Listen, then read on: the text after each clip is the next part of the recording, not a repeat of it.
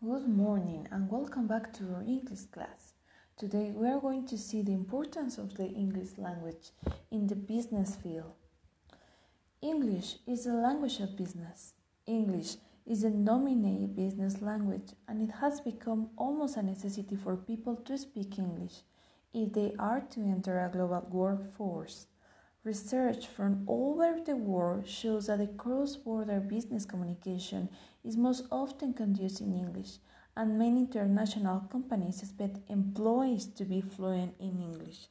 That is the reason you must learn the second language, that is English. You are going to find that many words like CEO, hard or soft skills are in this work field.